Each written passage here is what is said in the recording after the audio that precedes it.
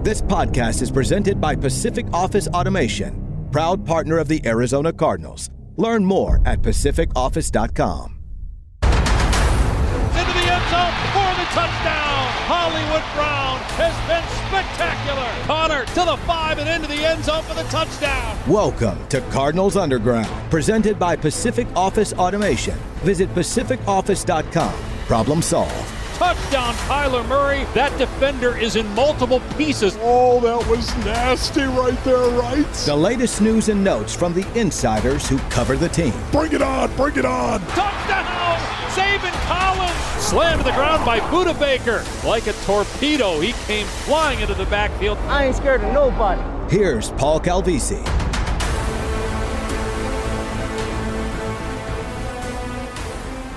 So we are gathered here today to commemorate, to eulogize, right? To memorialize the NFL season that was. The 2023 campaign, a celebration of life, if you will. The season that was. A little too dramatic? Okay, it's just Cardinals Underground. Paul Calvisi, Danny Surek, Darren Urban, and it's good to see everyone here. Darren is under the weather. It's not one of those ploys like right after the Super Bowl or half of America calls in sick. No, Darren really is a little bit under the weather.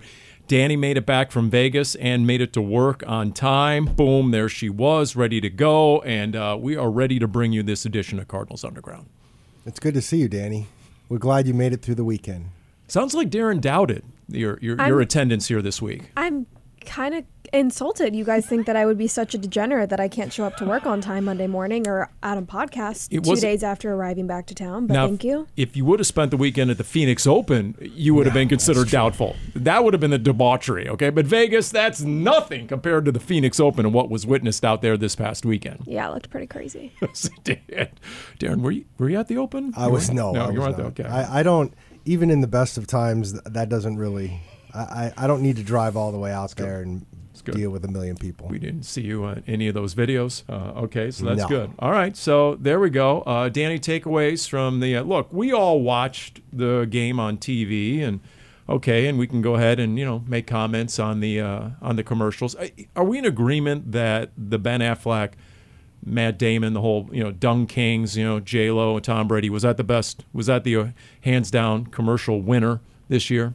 That was a pretty good one. That was a pretty good one, but I'll be honest, I wasn't paying close enough attention. Come on, Derek, come on. Yeah, I guess that was the best one. It's interesting that because the Super Bowl commercials used to be so good and people used to talk about them for so long and just as much after the actual game that it became insanely expensive to purchase time for a Super Bowl commercial, to where now everybody is just trying to be the next viral commercial. And I feel like with the exception of maybe 2, none of them are even memorable or impressionable anymore. Yeah, I guess I'd agree with that. Like, I mentioned... But besides the Duncan one, which one even really stands out to you of being good? Maybe 1 or 2 where it's like, that was really bizarre. Why'd you spend that money on it? The couch potato concept was pretty good. Farming the couch potatoes, that was pretty good. I'm not sure. I don't even remember that one. And then... as much money as Homes.com spent on those, I'm still not exactly sure what they do as an operation, so that was a little confusing. I did like the Christopher Walken imitation one. Yes, that was highly rated, by the way, supposedly in the media research studies thereafter. Danny, there's one company, which I don't think I'd get in trouble. It's definitely not a sponsor, but there's one company that is known for stealing like credit card information that I guess had enough money from doing so to have like 2 or 3 Super Bowl ads. So I feel like I need to call my parents and tell them don't buy anything from this company because they probably haven't seen that like my son this company is like truly known where people buy things off this product and then within 24 hours get a call from their bank of like false whatever it is of people trying to buy things on your card. So okay, that's funny. Maybe that's what happened to me over our July 4th vacation where our card was shut down. Maybe one of my young punks tried to purchase something on that site. It's possible. It's a brand that like for a hot minute was like all over TikTok. Yeah, okay. I wonder why. What? If it's the brand I'm thinking of, it's also... There's a connection there. Yeah, there's based on the origin thereof, the business. Country. Did you stay in Vegas through the game or did you leave before? No, I left morning of. Okay. I made it home, unpacked, shower with about 10 minutes before kickoff. How many people under the age of 40, by the way, know who Mr. T is? That's just a random question. Well, I didn't get that. I thought that was interesting. Yeah. Well, honestly, I saw that, and I was more excited after the commercial to come back from break and have Tony Romo talk about the commercial and not a single peep about it. I'm like, well, he's calling the game. Why would you not poke fun at the fact that he was just in a commercial? I don't know. That to me was missed opportunity. By the way, Tom Brady next year as a broadcaster has to be better than Tony Romo, correct? I don't want to go off sawed off here, but I mean, I used to like Tony Romo as a broadcaster, but it does feel like it's kind of... That's the operative word, used, the past tense. So, look, here's the thing. Kansas City getting ready for the parade. The big question, will Taylor Swift show up at the parade? Once again, they've tracked her flight. It would be a 17-hour time difference because she has a show Friday in Australia. Can she? Will she make the parade in Kansas City? Here's the more important question. What do you guys think of J.J. Watt's hairstyle? That was the thing on Good Morning Football. They actually threw it out on Twitter. Are you in or are you out? Out. Felt like I was back in elementary school looking at boy band pictures with all he was missing, honestly, was the frosted tips. Yeah, Casa Calvisi was out. My wife was definitely out. Yeah. Now, did he ever explain? Did anybody hit him up? Because, on those shows. He just pokes fun on Twitter of saying, you think nobody will notice when you change up your hairstyle, and people do, which props to him for owning it. Well, I mean, you got to do something to call attention to yourself when you have 123 million viewers on average, and you're there pregame, halftime, and postgame. I guess it's not a bad strategy. Maybe his publicist said, you got to do something over there, and, it's limited what your options are. He's also having to fight 6 other people on a desk to get his point in about 8 seconds. And he did. He got 3 turns. Most of the other people on the desk got 2 turns. He got 3. He started and he ended. And if you know JJ, that was by design. He had a little game plan going in there, but props to the halftime crew and JJ actually cracking that rotation as a rookie. There's no doubt about that. So, all right, Danny, any other? The big winner from Super Bowl week, the Sphere. Was that not the big winner? Really? Right? I mean, how much advertising did they sell? How much free publicity did they get on the broadcast, inside and out? How could you not watch that and go, wow, that would be a really cool venue to go to? I'm guessing their ticket sales, as if they weren't already sold out and or the secondary market, probably rocketed exponentially after Super Bowl 58. Yeah, but when you consider how much you're going to have to make over the next, 50 years just to make up for what it cost to build the thing. I don't even know.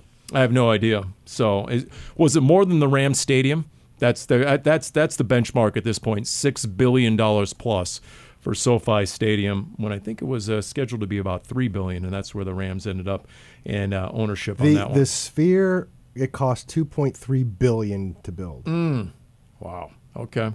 Yeah. Dare I even ask how much it is to see U2 and get a ticket to that show, right? Well, supposedly, when I was out there, I knew somebody who got a ticket last minute because I guess the ticket sales were dropping because I guess everyone being out there and then people not getting tickets. So it's sort of like Broadway. You wait to the day of and maybe one of those off-Broadway type deals. Okay, all right. So what is the biggest question in the NFL right here, right now? And we'll circle back to the Super Bowl itself. But as we stand in real time, what is the biggest question league-wide right now? And I'll start. How about the Bears? What are the Bears going to do at number 1 overall? Are they getting rid of Justin Fields? Are they maybe going to trade him to, the Pittsburgh Steelers, who all of a sudden look poised to do something monumental at quarterback, perhaps? Do you have any doubt they draft Caleb Williams?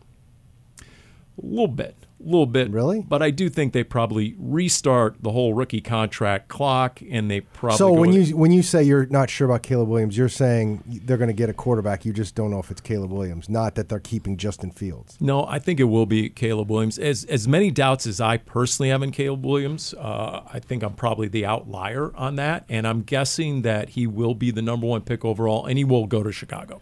Even if Chicago traded down a spot with Washington, it doesn't feel the same as last year when you're talking about quarterbacks of you can still get a really good quarterback, almost, like the 1 and 2 quarterbacks that are drafted are really similar. It doesn't feel like that's the discourse this year. It really still feels like Caleb Williams pulling ahead significantly enough to where it doesn't seem like it would make much sense for Chicago to trade with Washington, where Cliff Kingsbury is now the offensive coordinator after spending time with Caleb Williams at USC. Doesn't seem like that would really make sense for Chicago.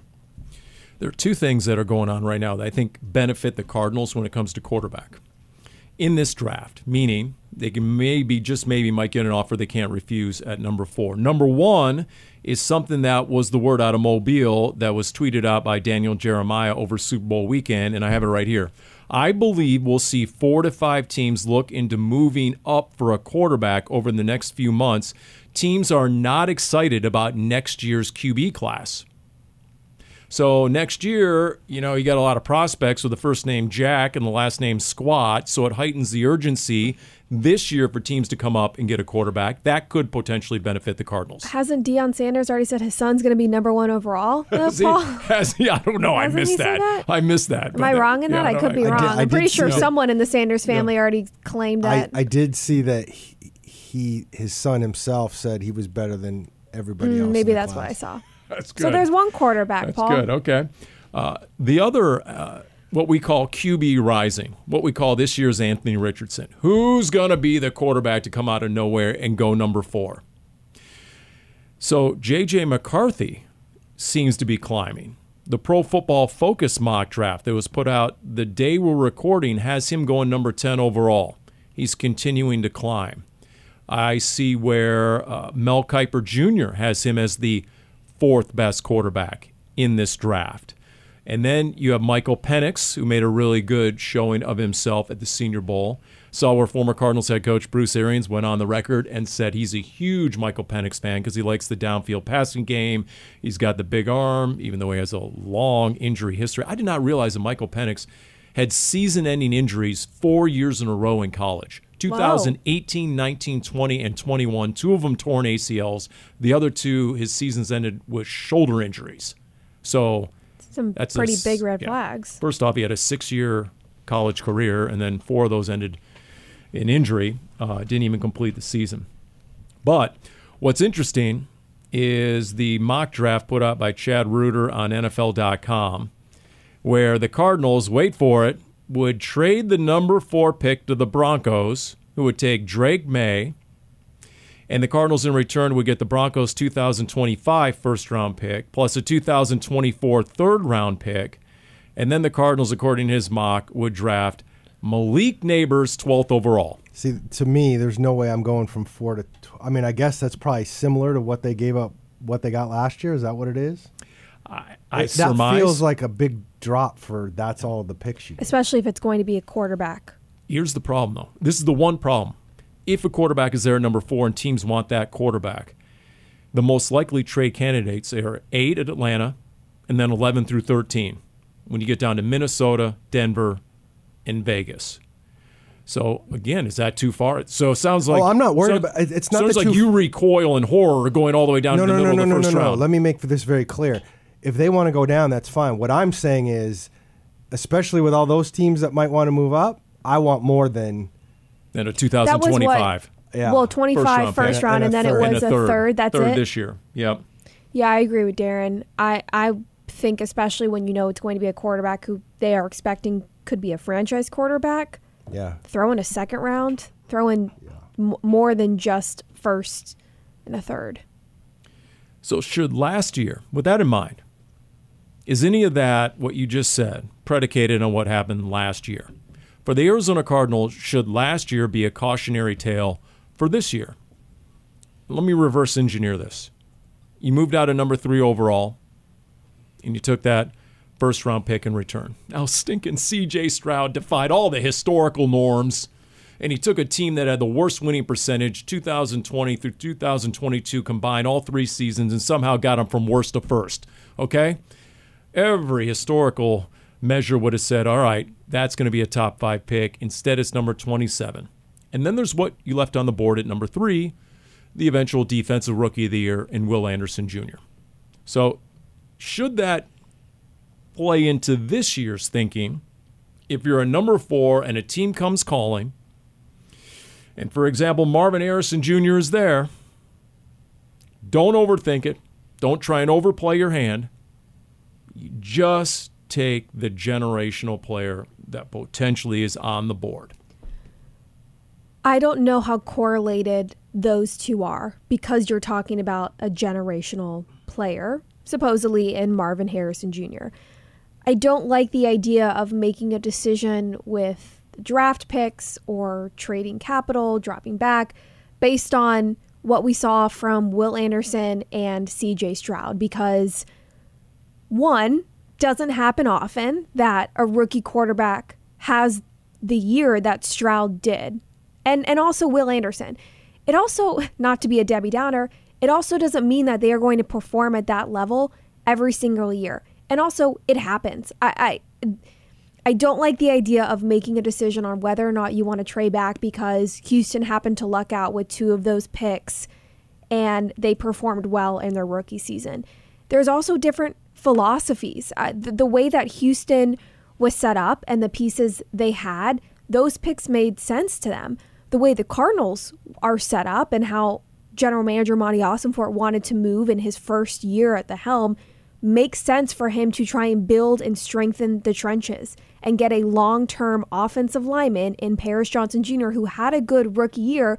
And when you know your franchise quarterback, Kyler Murray, is going to be here and you want to give him protection, that decision still makes sense. It made sense then. It still makes sense in hindsight for the Cardinals. So I don't like the idea of making a decision in the 2024 draft about trading back or staying just to pick a player just because CJ Stroud and Will Anderson happen to have good years with Houston. That's not going to happen every year. Now, I think that could be a completely different argument about if you want to stay put at 4 and take Marvin Harrison Jr. because you think he's that good. For pretty much any other wide receiver, I'd have no problem trading back and taking somebody who is still there, who could also be graded high on the Cardinals board from the scouting department, or taking a tackle. You have other options that not only work with what you need, but pair well with the strengths of this draft class. So I don't think they're correlated. I don't like the idea of looking back at how Houston's picks panned out and the Cardinals making a decision with their draft capital now based on that. I would agree in the standpoint that if you're making decisions based on how that trade turned out, that's not a very sound process in the first place then. I mean, I think you're telling on yourself if you did that. And I don't think that Monty Ossenfort would do it that way. Now, the other thing that we don't know about is we're all making this assumption that the Cardinals and Monty Ossenfort are going to feel the exact same way about Marvin Harrison as so many other people do. And we don't know that. And so that also might play a factor in how all this goes. And we haven't even talked about the possibility that Marvin Harrison gets drafted before 4 anyways. Yes, if he gets drafted before 4, and I've said this before, that's not a calamity to me because that means a quarterback falls. And I think a team will come calling for that quarterback. I agree with you there. Kind of feels like the Cardinals are in a good spot either way. No, they really are. I guess my question would be, is Marvin Harrison Jr. the only position player, the only non-quarterback who's worthy of the 4th pick overall? Meaning, if he's not there or you're not down with Marvin Harrison Jr. at number 4, then I do think you're more apt to trade out because there's a slew of offensive tackles. There's a handful of defensive tackles that you can get elsewhere in the first round who are all pretty similar. I agree with that completely, of the needs and how deep at least those first couple of options at those 2 positions specifically, which also fit in the needs for the Cardinals. I would agree that if it's almost like Marvin Harrison or bust, of you can stay there for 4, and if he's not there, you can absolutely afford to drop back a couple of spots, get a good plug-and-play player ready to come in and get a little bit of draft capital. Are you talking about like if Harrison still is there and you decide to trade down? So then my question is who's trading up in that case? As good as Harrison might be, I don't know. Chargers? Well, I mean, I would do that in a second if you're okay One with spot. passing on Harrison. It's like last year when we kept talking about the Colts wanting to trade up from 4 to 3 and getting something out of it and still getting Will Anderson, assuming that they were going to trade up for a quarterback, which they didn't need to trade up for a quarterback because they ended up getting who they wanted anyways. Yeah, there's no better scenario, right, than being that 3rd team when the 4th team wants that spot, or in this case, the Cardinals, the 4th team, and maybe the Chargers want Marvin Harrison Jr. That would be my question, though, is if quarterbacks go 1, 2, 3, who's trading up? I don't know anybody's going to give up significant draft capital for Marvin Harrison for the same reason we're talking about the Cardinals being okay moving down and getting a different receiver. I mean, look, there could be a handful of teams, for example, like a Bears team that trades out a number 1 and then they come back up to get Marvin Harrison Jr. number 4. I guess and we could debate that all day long. My bigger question is, at number 4 overall, do you think the price goes up, A, if a quarterback is still on the board? Because you know what? There's a quarterback surcharge. I'm sorry. If you're coming up, there's going to be a quarterback kicker added to this equation. And number 2, maybe based on last year, there's more risk than originally thought in moving down and out of a top 5 pick. And because of that, and we don't know where that first-round pick is going to wind up that you're sending us. For example, Atlanta, if they get a quarterback that works, they have a lot of other pieces. Denver has a really good defense if they get a quarterback that works and some receivers. I mean, there are teams. The Raiders had a run at the very end. They get a quarterback. They have a really good defense. There are teams that, if you take their first-round pick, you're risking 20 or above in the first round. So I wonder what those two things in mind, if Monty Ossenfort needs and demands more this year than he got last year for number 3. I would think that would be fair. I agree with you. There should be a surcharge if somebody's jumping up to take a quarterback. Absolutely. Well, and the other thing, too, is you're assuming the Cardinals aren't going to be picking very high with their own pick. I mean, the assumption is you're going to be making a jump enough where your pick is going to be a lot lower in the first round. Look, we could be in for a wild ride to where Ossenfort decides to bundle both first-round picks, and after dropping back, right, somehow makes his way back. I mean, look, I feel like even after one draft, something crazy like that would truly not be out of the realm. I'm not saying that's a likely scenario, but it does help, especially if you're going to move back, remembering that the Cardinals also have pick 27. But circling back to what Daniel Jeremiah said, and he's not the only one. We interviewed Matt Miller from the Senior Bowl, the ESPN NFL draft analyst, and he said 2 weeks ago that was the word in Mobile, that the next year's QB draft class is poor. And a lot of teams are aware of that. So if you're a Pittsburgh right now, for example, you just parted ways with Mitch Trubisky, are you really sticking with Kenny Pickett for 2 more years? If you're, Denver, if you're some of the other teams, Seattle, not that Seattle's going to do business with a team in their own division, but if you're the Seahawks and Geno Smith was on a glorified 1-year contract and now you have a new head coach and a new OC, is Geno your guy this year and next year? So I think there are some teams out there, some dark horses that could come out of nowhere with more quarterback desperation and need than perhaps we originally anticipated. I think that's a really fair point. Because the scouting department is already looking ahead, and for every team, they already have their eye on players for next year for reasons like this, of making decisions right now based on also what you think next year is going to look like. All right, takeaways from the Super Bowl. Speaking of quarterbacks, 3-time Super Bowl MVP, Patrick Mahomes, there he was. And it was amazing because the AP threw out a stat that during the regular season, his numbers in the clutch, trying to tie or take the lead in the fourth quarter overtime, were not very good this regular season. But has there ever been a better example of when a team needed to play its best ball, they were playing their best football, and that was Kansas City that lost 5 out of 8, culminating in the jack stomping they took by the Raiders physically, not necessarily on the scoreboard. And it was interesting to hear Andy Reid after the game say that he actually texted Antonio Pierce in December and said, thanks for resetting that maybe we're not all we thought we were. And as a defending Super Bowl champ, sometimes the little things are allowed to slide, and the veterans have to be reminded that little things matter and that attention to detail, and the Chiefs learned the hard way. And there they were, 10-1 shots to enter the playoffs, and they went on the road, and they defied all the underdogs in the last 3 postseason games, and now they're a 2-time champ. What was twice in a row, that is. Interesting as I thought about the two of you at one point watching the game because... Thanks. Well, because at one point I was thinking to myself when San Francisco, they either had the ball or they were on defense trying to get a stop, or unexpectedly in my head I was kind of cheering for San Francisco. And it made me realize, and I think more now in hindsight after watching the Chiefs players hoist the Lombardi Trophy, that maybe I do have a little bit more Kansas City fatigue than I thought I did. And if you don't have KC fatigue, you at least have Kelsey fatigue, don't you? Come on, let's be honest. I mean, I think that's fair.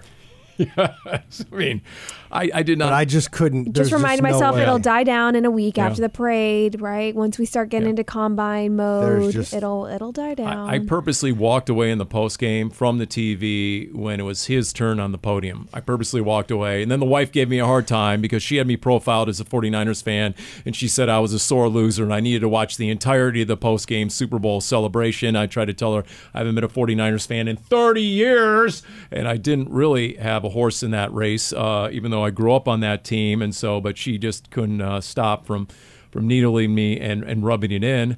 But if I'm the 49ers, I mean, I'm really kicking myself. Just the series of inexcusable errors, whether it's unblocked Chris Jones on 3rd and 4 from the 9 in overtime when there were 2 wide open receivers that forced Brock Purdy to get rid of the ball, whether it's gift wrapping Kansas City's first touchdown on the punt return gaffe and the turnover. I mean, think of the extra point getting blocked. Think of everything that went wrong. Players not knowing overtime rules. That's a really bad look. Turnovers, running away from running the ball. Right. Yes, the first 3 possessions of the second half, you're right, they went 3 and out each time, and 8 out of the 9 plays were pass plays. It felt more like San Francisco lost to themselves rather than to Kansas City. No. You can't be Kyle Shanahan and not be sick to your stomach for a good month. And honestly, taking the temperature of that locker room from the outside looking in and hearing a very honest Kyle Juszczyk, an Ivy League guy, say he didn't know the rules of overtime, not only was that shocking, it really makes you wonder if a lot of those veteran players are going to hold the coaching staff accountable and culpable, not unlike that Seahawks juggernaut that lost a chance to repeat on the worst play call arguably in the history of the NFL, not giving the ball to Marshawn Lynch beast mode at the goal line, and that tore that team apart because the defense always blamed the offense, and they were never the same. Can I ask a question, though? Go ahead. This is one of the things that's been bothering me. But are you saying that the team is going to rebel because they took the ball first? Not rebel. I just think that they resent the fact that in their minds they might think they lost a championship ring based on decisions made by coaches and or through the whole lack game? Of preparation. Well, here's the thing about, we can argue all day about who knew the rules and all that stuff. In my view, number one, when overtime was starting, and I follow a bunch of the analytics people on Twitter and everything like that, the analytics say the decision to take the ball second or take it first, literally, like, it was such a sliver of an advantage to take it second, it was negligible. Like, it didn't matter statistically whether you took it first or second. Now, everybody's going to then say, well, Mahomes this, Mahomes that. Oh, okay. So if Mahomes goes and scores a touchdown, like you're just assuming he's going to. Well, by the way, we don't care about the 49ers defense. They're totally off the hook. Mahomes is going to score a touchdown no matter what, Kyle Shanahan. So it doesn't really matter what decision you make. Your defense sucks apparently so bad that you're assuming Mahomes is going to score this touchdown. But then he scores a touchdown, and then you have this massive pressure on Brock Purdy, a guy who's never been there before, to have to go down and do a Mahomes-like thing and score that. That's an argument to be made. I don't see why it's like this, oh my God, I can't believe you didn't take the ball second. Like, I don't see it that way. Well, at the very least, it defies conventional coaching wisdom. For example, this is essentially the same format as in college football. And 90+% of the time, if you win the toss, you defer in college football. Somehow, someway, all the college coaches have decided I'm going to completely it's more disagree advantageous to defer. And I would have deferred if each team was starting on the 25-yard line and not having to drive length of the field. For me, though, this goes back to the same thing that I always argued about changing the overtime rules in the first place. Play some damn defense. I get it, but when Kyle Shanahan explains to the media that it was predetermined, pre-decided, it wasn't a byproduct of he looked at his sideline and his defense was gassed, and I'm going to take the ball first and save my defense. It wasn't a byproduct of my young quarterback. So he was versus prepared. The GOAT. You just don't like how he prepared. No, what I was going to say was his reasoning in explaining why it was predetermined was because he wanted the third possession when it truly would be sudden death. Okay. Now the Chiefs' response to that was, okay, if you kick a field goal, we score a touchdown, game over. If you score a touchdown, we score a touchdown, and then go for 2, game over. You're never going to see the third possession in any scenario because we're not going to let you see that third possession. Thank you for letting us go second. Thereby, we know what we need. Again, I understand that, but see, you can't sit there and say Kyle Shanahan was unprepared for the moment and then say, I'm not saying he was unprepared. I'm saying it was the wrong decision. And I'm telling you that was predetermined. And I'm telling you the math was that it wasn't. The math says that it wasn't the wrong decision. There was no wrong decision. People can say it's a wrong decision now. If Patrick Mahomes had thrown the interception, nobody would be saying jack squat about this. And again, that's the other problem I have is this feels very much like a hindsight type of argument for me. Just like the Lions going for it on 4th down felt like a hindsight kind of argument. And I get it. We had the same argument on the Lions, and the whole thing where logic is so much more astute in the rearview mirror. And okay, in this case, all I'm saying is the Chiefs were confounded by the 49ers' decision because that's not the way they would have gone if they would have won the toss.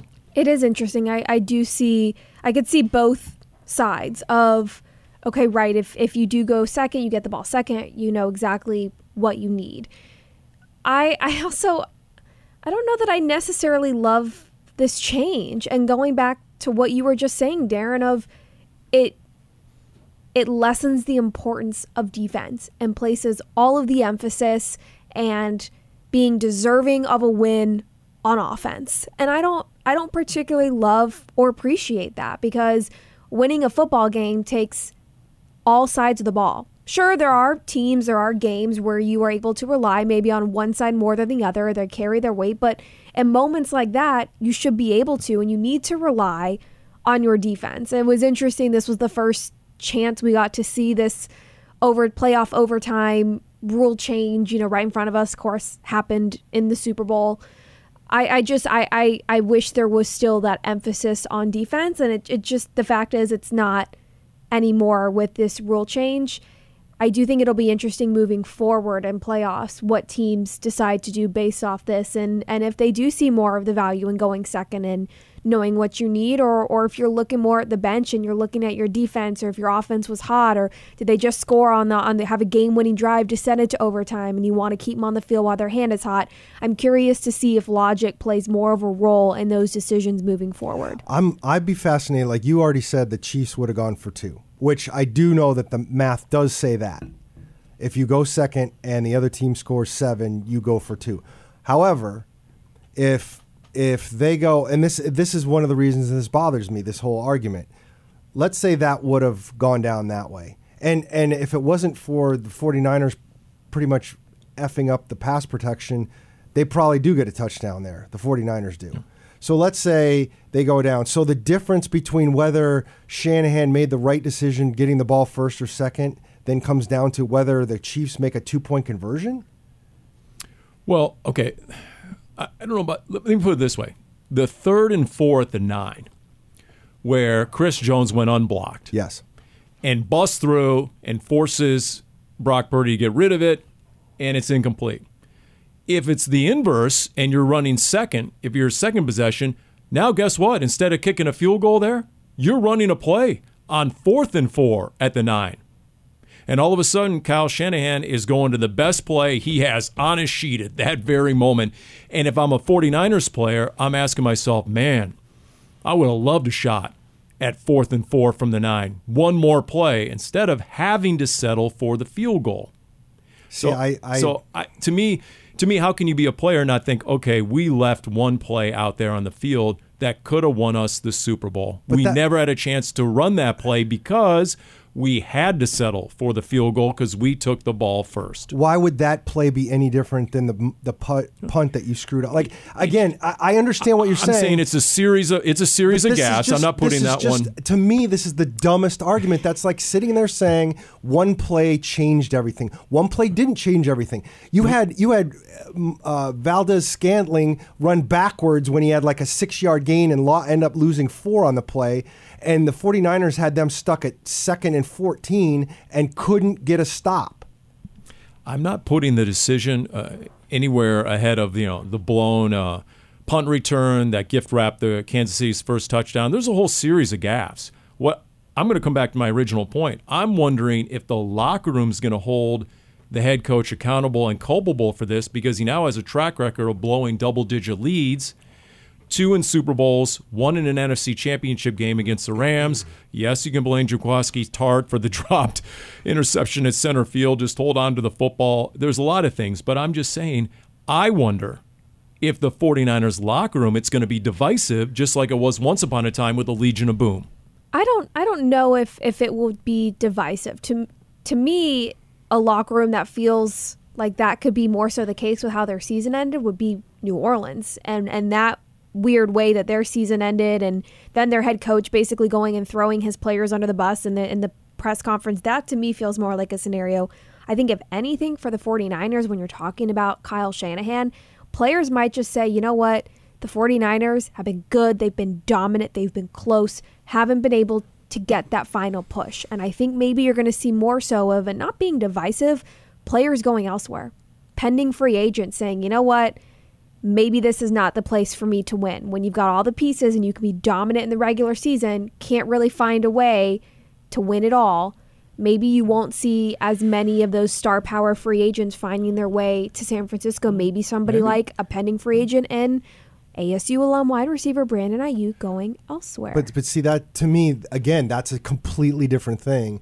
And I don't think that's based off the decision. Right. Oh, no. Like, I want to be clear on that. I'm saying more big picture of losing. That's not based on the overtime decision. I think I think completely apples and oranges when you start talking about what Seattle did on the goal line and anything that happened with the 49ers. I don't even think that's close of an argument. The situation might not be the same, the game situation, but what I'm saying is the locker room blaming the head coach is similar. I don't think that's the common denominator. If that happens in this situation, then the 49ers never had a chance to win Super Bowls anyways, in my opinion, because then you have the wrong locker room. And I just think that ultimately somebody's going to lose. I mean, literally, this came down to the very end of a 15-minute overtime, and it's like Kyle Shanahan's the worst coach of all time, and I'm just stunned by it. I understand that he blew leads. I get it.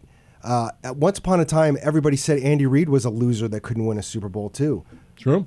I think the difference is Seattle, when we think about it, again, it's not just one play to necessarily win or lose it, but that is one play. And what we're talking about is a decision of going first or second when you have the ball in overtime, and that's a series of plays. Where Seattle, we're talking about that final play, you're on the goal line, where the decision here is we're not talking about a play call that Shanahan made or something like that, where we're talking about either way, whether or not you deferred or you got the ball, you still have to stop Patrick Mahomes. Right? Like either way, you're still needing a series of stops from your defense. And that to me is kind of the difference of the two scenarios. And also Seattle, the Legion of Boom and Russell Wilson, that whole thing was fracturing long before that play too. Look, in hindsight, maybe it'll just be, we lost to Patrick Mahomes. That's the bottom line. Patrick Mahomes with the game on the line, went 13 plays, 75 yards, 8 for 8 passing. He's up there. He's changing pass protections. He's checking into different plays based on your defense. He might be good, Paul. He ran for a pair of first downs, right? 8 yards on 4th and 1. Then he had the big run of 19 yards to set up the game-winning touchdown. So, in the end, it's just, hey, we were the latest team to get victimized by Patrick Mahomes. And we did have a discussion on the Red Sea Report about, man, did you notice anything that maybe the Cardinals can borrow? Patrick Mahomes is a singular quarterback, but if there's one of the few people on the face of the earth who have somewhat of a similar skill set, it would be Kyler Murray. And some of those run-pass options they ran on key downs, third and fourth downs, where you got to have them, and those run-pass options. I mean, I couldn't help but think of a Kyler Murray keeping a defense honest, and some of the other things that they're able to do with Patrick Mahomes. And I also think of the progress he made with his receivers. They led the NFL as a receiver group with 44 drops in the regular season, but in the postseason, pretty much flawless. At least Patrick Mahomes made it work. Didn't have. What has happened since they got rid of All-Pro Tyreek Hill? They've gone back-to-back. 2 Lombardi trophies. It was funny, too, as I'm watching the game, and I hate to go back to your Kelsey fatigue, Paul, but it felt a lot like when the Cardinals were in the Super Bowl early on when Kelsey wasn't getting any catches, the same thing with Fitz, and then all of a sudden you look up at the end of the game. Yeah. Obviously, Kelsey didn't have quite the game that Fitz did in the Super Bowl, but it was the same kind of thing. You look up and like, wow, he had a way better game than you thought he did, you know? Well, Kyle Vandenbosch made the point that the loss of Dre Greenlaw was felt the most in covering Travis Kelce. And if you remember back to the second game, Cardinals and Niners, Trey McBride had a big 30-yard chunk catch early in that game when Fred Warner was on him. And then what did the Niners do? They put Dre Greenlaw on McBride the rest of the game. He did a much better job. So that was costly. There's no doubt about it. That was very costly because there was Kelce after one catch for 1 yard and telling the media at halftime, he said, yeah, I got to stop playing like a jabroni, his word. And then he said in the second half, boom, he ends up with 9 for 93 on the game. It is kind of interesting to talk about what you could kind of take from that offense. But again, there's so many things. There were things that were playing out, like that fourth down run pass option. Obviously, that's something. Love that concept. For Kyler Murray, love it. Agree. In the red zone, love that for Kyler. But I will also say that there's so many things that Mahomes does off schedule that you just you're right. can't. You're right. I mean, and look, I still remember I go back to, it was the first mandatory minicamp of Kyler Murray's rookie year, 2019. Patrick Peterson comes into the locker room, and he's fuming, and he's like, it's a competitive thing. I mean, nothing was on the line, but they were competing offense and defense. Pat, what's going on? What's wrong? He's like, these baseball quarterbacks are killing me. And that's a direct quote. Mahomes, Russell Wilson, now Kyler, just the different arm angles, the ability to throw off platform. Nobody is Patrick Mahomes. But Kyler does have some of that ability to do some of those sort of throws. And Jim Almohandro, during the Red Sea Report, had played the highlight of the James Conner one-handed catch against Philadelphia. Don't forget, he was backpedaling and throwing off his back foot with a man right in his face and put that right on the money in the back of the end zone. So I was watching and thinking, is there any application to what the Cardinals are doing? And also wondering, those cryptic words by Jonathan Gannon, whether it was for real or not, I don't know how real you took it when Jonathan Gannon in his final press conference said, we're going to tear this offense down. Now, I don't think they're going to put it up on blocks and rebuild the whole thing like you take a car in your garage, but I do wonder what else they're adding or transitioning from year one to year two, because think of everything you couldn't do in the offseason with Kyler a year ago. He wasn't available. And now you truly know what you have in Kyler Murray, and then Kyler conversely knows what this offense is all about. So what does that mean this offseason as you go ahead and you evolve the offense? To me, when I hear tear down, I feel like the offense was kind of already falling, right? It's not like you're having to do a lot to really tear it down and build it up. You have some good pieces to build around with Kyler Murray, with James Conner. Having Michael Carter, that took a good amount of time to figure out because he wasn't acquired till late in the season. Needed a couple weeks to get him acclimated. I feel like you have a pretty good idea of what you've got in the backfield. Also with Amari DiMercato on third down as your running backs, you now have a good idea of Trey McBride and a true number one tight end. And did the coaching staff see enough from somebody like Elijah Higgins, who made the transition from receiver to tight end this year as a rookie, as maybe more of a blocker?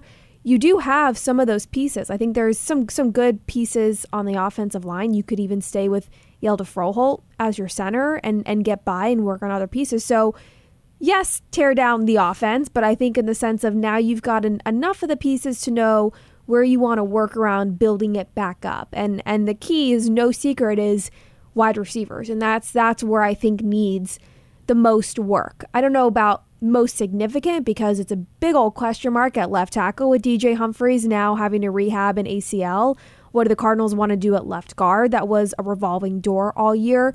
But wide receivers is the most glaring. There's like a red flash siren, everything when you're trying to build up this offense of that is the key. The thing is when you talk about like what we saw in the Super Bowl and what might be there, like I don't disagree with what you were just saying, Danny, but I just right now my head just keeps going back to what are they going to do defensively? Who's covering the other team? Who's rushing the passer? Like offensively, I think they can get better, but if they don't get extremely better defensively, it's a moot point anyways, right? I think the underrated. We're just talking about tearing down the offense. Yeah, I know, that's true. If we're going to flip to the defense, I mean, the underrated part of that Kansas City team was their pair of cornerbacks. Yes. I mean, McDuffie and Snead, those guys are really good, really good. KC doesn't have an elite pass rush, although they do have an elite defensive tackle, ... Chris Jones. And I know both the GM and the head coach, Andy Reid, at Kansas City have gone on the record after the Super Bowl saying we got to get that deal done, but it's a lot easier said than done. So a lot of people wondering, okay, he's got a couple of rings. Now he's looking to cash in. Could the Cardinals be a player? I don't know. But if you're looking to rebuild the defense and you're looking for a Hall of Fame defensive lineman to teach a bunch of young guys, you could do a lot worse than Chris Jones based on what we've seen the last few years. But if you are in that rebuild transition era for the Cardinals, one, is this somewhere Chris Jones is going to want to come? And two, is that going to be worth spending the money it would take for him to come when you are going to have money to build every other aspect of this defense that you need? That would be great. I don't know how realistic it is to get not only somebody like Chris Jones, but Chris Jones himself of, one, is this the right spot for him at this point in his career and how close the Cardinals are or are not to having the pieces they need to have long-term success? And is it worth spending the money when you've got a lot of pieces you need to bolster up on this defense? I think I keep getting a lot of questions in the mailbag of like, okay, what specific defensive players might they go after, or free agents in general? And it's so hard to know right now because we're outside the combine, and whether people are supposed to or not, that's oftentimes when information starts to be exchanged over what might be there for a player on the open market. And until we know for sure, like you said, like I think the Chiefs would really like to find a way to keep him. And if I'm Chris Jones, if I can get paid enough, I'd rather stay. Yes. So and go for a three-peat? Yes. Think of how you could cement just your endorsement ability, right? Your post-playing career ability with that sort of profile, playing with Mahomes. And so ultimately, like I want to get a lot closer to mid-March when free agency actually starts to actually think about who the Cardinals might be able to chase that isn't on their own roster, because I do think that there's going to be a handful of these guys that makes some sense for this team one way or another, especially defensively, that just are not going to be available by the time we get to there. So if you go beyond Chris Jones, to Danny's point, I do think that's a salient point. If you're going to spend $20 to $30 million a year on a defensive lineman, is this the point in the timeline of the reset of the Arizona Cardinals where you would do that? Because typically, if you're going to spend that sort of money on a single position player along the defensive line, usually that would be a team that's a defensive lineman away from competing for the Super Bowl. By most accounts, Cardinals aren't there yet, so okay, does that make sense at this point in the timeline? And I get that. So with that, but then again, it is a serious, dire need. Yes. Absolutely. You're right on that. I mean, so, all right, and you have to start that rebuild somewhere. And we all know what happens when you can get that one guy and then there's a trickle down through the rest of your defense. It's sort of unlike, I don't know, you tell me if there's an apt comparison or not. D-backs made a run to the World Series last year, right? First half of the year, their bullpen was awful. They got the closer. And then everybody else fell into their role. The 8th inning guy, the 7th inning guy, the long relief. Everyone else found a role after they got the guy, the closer in that bullpen, and boom, they took off from there. I would sort of look at that akin to football. If you can get that elite pass rusher off the edge, if you can get that game wrecker at defensive tackle, Aaron Donald or Chris Jones, that type of dude right there, then all of a sudden, guess what? It's amazing how the rest of your defense sort of falls into place. Well, then you are making the argument of what Danny was just talking about, which is they are close. Because if you can get one guy and everybody kind of clicks into a place, then you're saying that you have most of the pieces. You just need that alpha. Yes, I mean you need it now. I mean, I know you need the alpha. Yeah. The question is, can you get 2 to 3 good years out of that player? Right, and that's the thing is, I want to be clear. I am very well aware that you're going to have to spend money. This is the point where the Cardinals are going to have to spend money. You're going to have to get veterans here. I've said that. That's what I think is the defense, specifically that side of the ball, is where you need to spend a good amount of your money on free agents and bringing in veterans who play and practice the right way and are game wreckers in whatever position they're playing in. Chris Jones specifically is just an interesting player of, I don't know if a situation like here in Arizona bodes well for him and what he wants to do in his career. Yeah. So, all right, look, you go into this point now. Now you also have the combine, right? Which is really where all the free agency starts. Does it not, Darren? As a guy who's been doing it for 2 decades. I mean, that's where the conversations start technically with agents, they're right? not supposed to, but yeah. Yeah. And so, okay. Anything particular to this year's combine? Anything, preparations are beginning.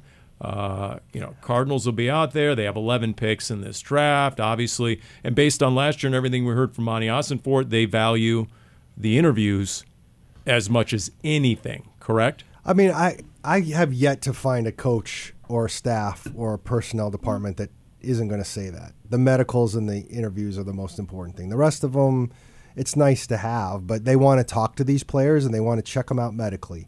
As we were talking about off air when we were talking about Michael Penix and all the injuries he's had and how that might impact stuff. But ultimately, yeah, we're in that final run-up, and it just seems so weird to me that you finally get to the end of the season and now the combine's right on top of you. And I mean, obviously the Cardinals have been away for a little bit here, but we're about to get going in earnest real quick here. See, there is no off season in the NFL. It's just game season and non-game season is what it is. And by the way, before we officially usher in 2024, is there any umbrage taken with the Angry Run Award winner, the ultimate award winner in NFL honors? Speaking of James Conner, who we referenced, speaking of Patrick Peterson, whose name came up earlier in this edition of Cardinals Underground, brought to you by Pacific Office Automation.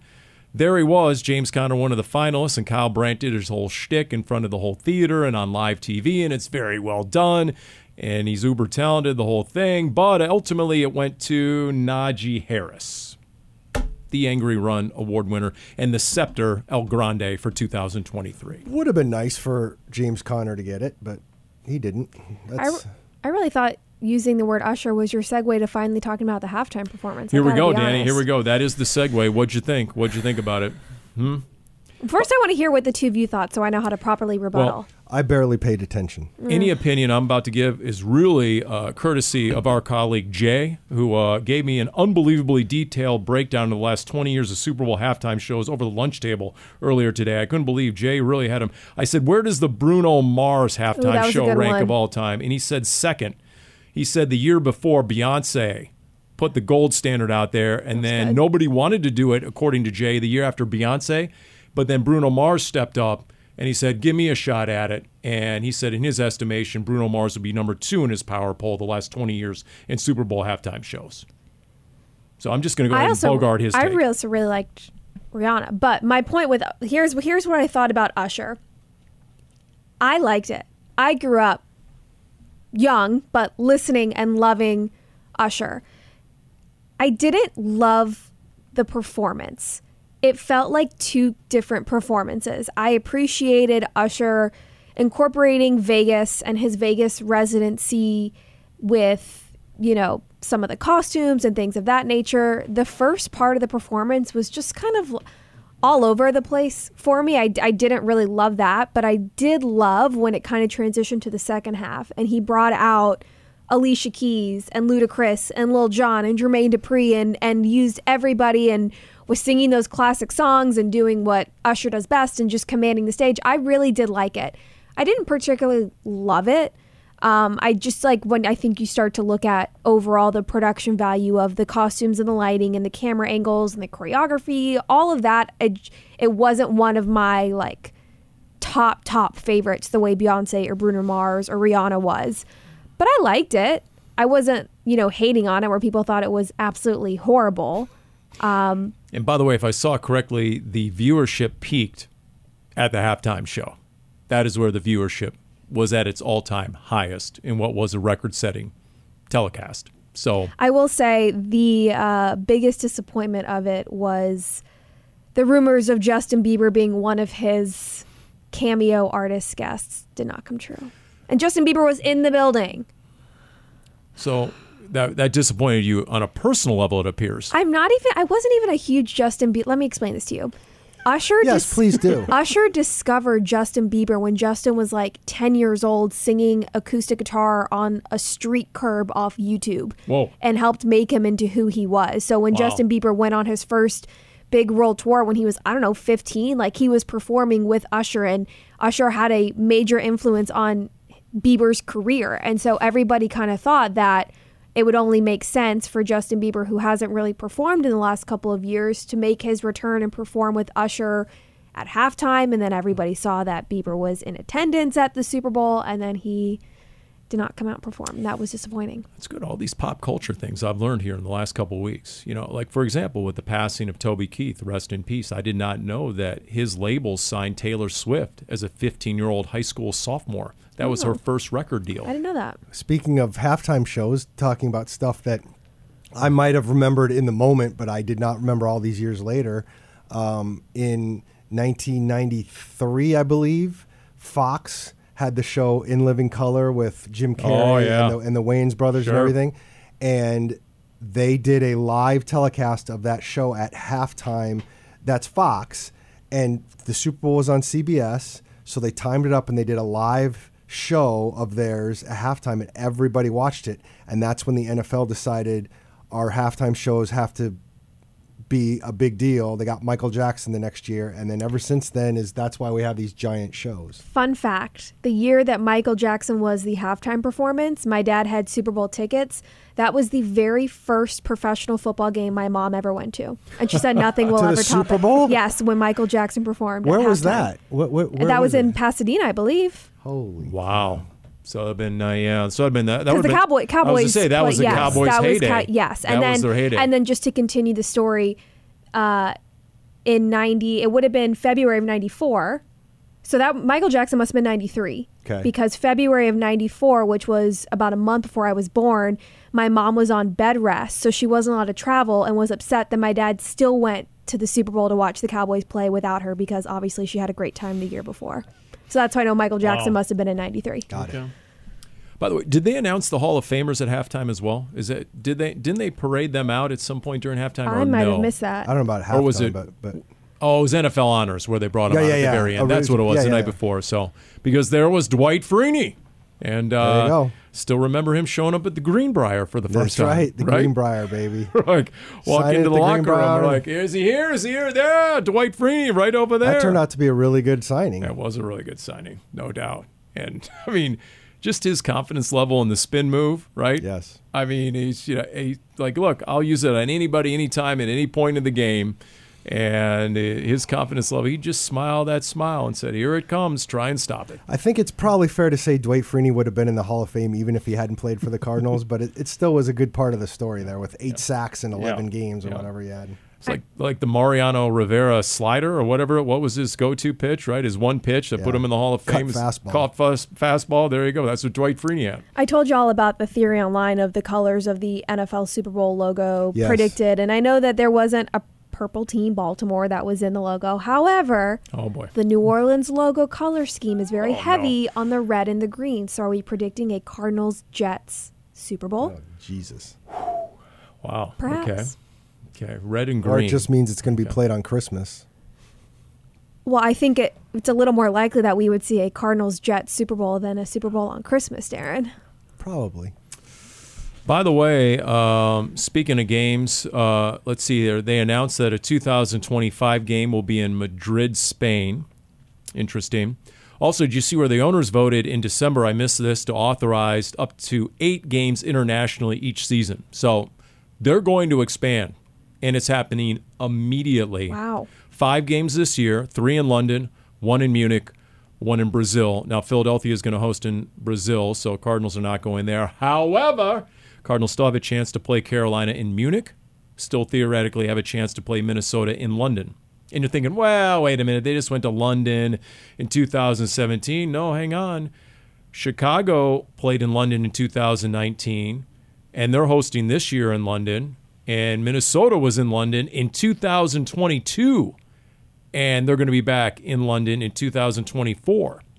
And so, look, there are more and more international games, and so teams are going to be going to these international games with more and more frequency. So really 2017 wasn't that long ago for London, even though 2 years ago, obviously, the Cardinals went to Mexico City. We are coming to a time where every team is going to play internationally once a season. Do you think the league is taking into consideration all the Cardinals Underground international fans and who wants to see us do a live podcast overseas? That's right. British Bird Gang, the German Bird Gang was at a game this year. Yes, you're absolutely right. That should come into play when deciding if Arizona goes abroad and where we go, in my opinion. Yeah.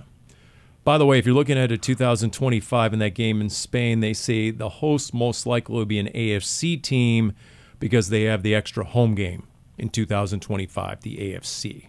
But the stadium in Madrid, they've been getting it ready for like 3 years. They reconfigured and renovated the whole thing to accommodate NFL football. Like, Spain is all in. I've often said that. Spain is all in. So just get to know that. That's Start practicing your Spanish, Paul. That's right. So, all right, there you go. Anything else? We skipped over what Travis Kelce did to his head coach on the sideline. Ugh. I mean, that's being, I feel like, so blown out of proportion. I don't know. The head coach is the third rail. All the years I've been down on the sideline, I haven't seen anybody front up a head coach the way Travis Kelce did. Coordinators and assistants, yes, sometimes they'll bear the brunt of a tirade. But the head coach and the play caller?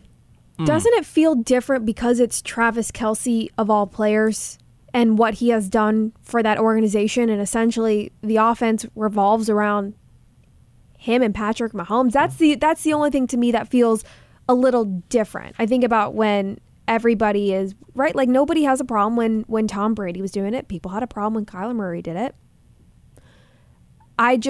To me this feels like, I believe it of Andy Reid saying, essentially kind of shaking it off because it's Travis Kelce. Anybody else or it feels different for some reason of their relationship and what Kelce means and whether or not it's fair. I think he's above every other player, which is why, if anyone, he could have reacted that way. I don't necessarily think it was appropriate. You're still a leader, right? You still need to keep yourself composed in that manner. I'm just going to say that I'm good with whatever Andy Reid, however he wants to interpret it. And we don't know that he didn't, at some point, even though he's publicly playing it off, we don't know he didn't sit Travis Kelce down one-on-one in a quiet room and said, don't you ever effing do that again to me. Yeah. So, I mean, if that happened, although I will say this, interestingly, I had a friend who put on Facebook an article about basically saying, here's the problem I have with it, is you've drawn in all these new fans because of Taylor Swift that are following you because of Taylor Swift, and now you weren't a good role model.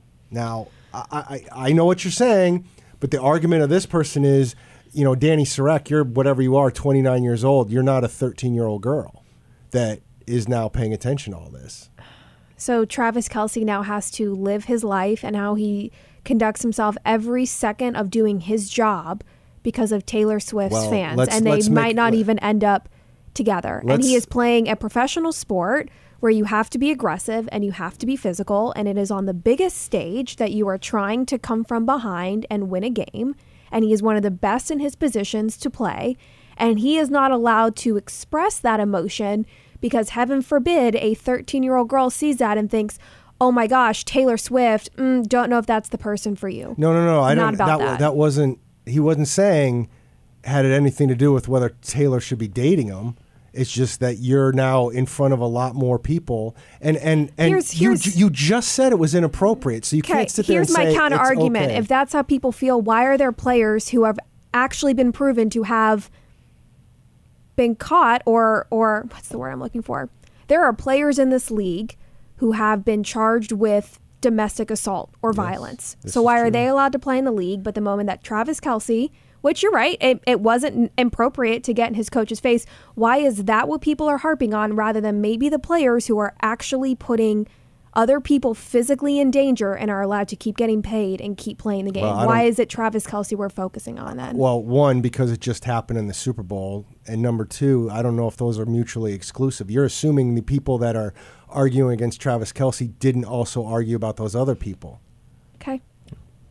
Well, I'm not saying put handcuffs on Travis Kelce. I'm just saying that just kind of smacked of the don't you know who I am moment where maybe the ego ran amok a little bit. I mean, let's face it, Kyler got hammered pretty good when he did it to Cliff. Yeah. And that was, so why wouldn't Travis Kelce get hammered? And that was my why next. shouldn't he get hammered? You know, my thought winning solves everything. Winning absolved Travis Kelce at that moment. Yes. My thought of being blown out of proportion is when I'm seeing people because they are tying it into Taylor Swift. Do you want to feel some type of way about it because of his ego or a player or undermining your head coach? That's fine. But don't feel some type of way about it for the sole fact that you're trying to defend a pop star and wondering whether or not she's dating a good person because of those two moments. That's why I felt it was being blown out of proportion, because that's what I have seen online. I don't have a problem with that argument, although I'm going to say this.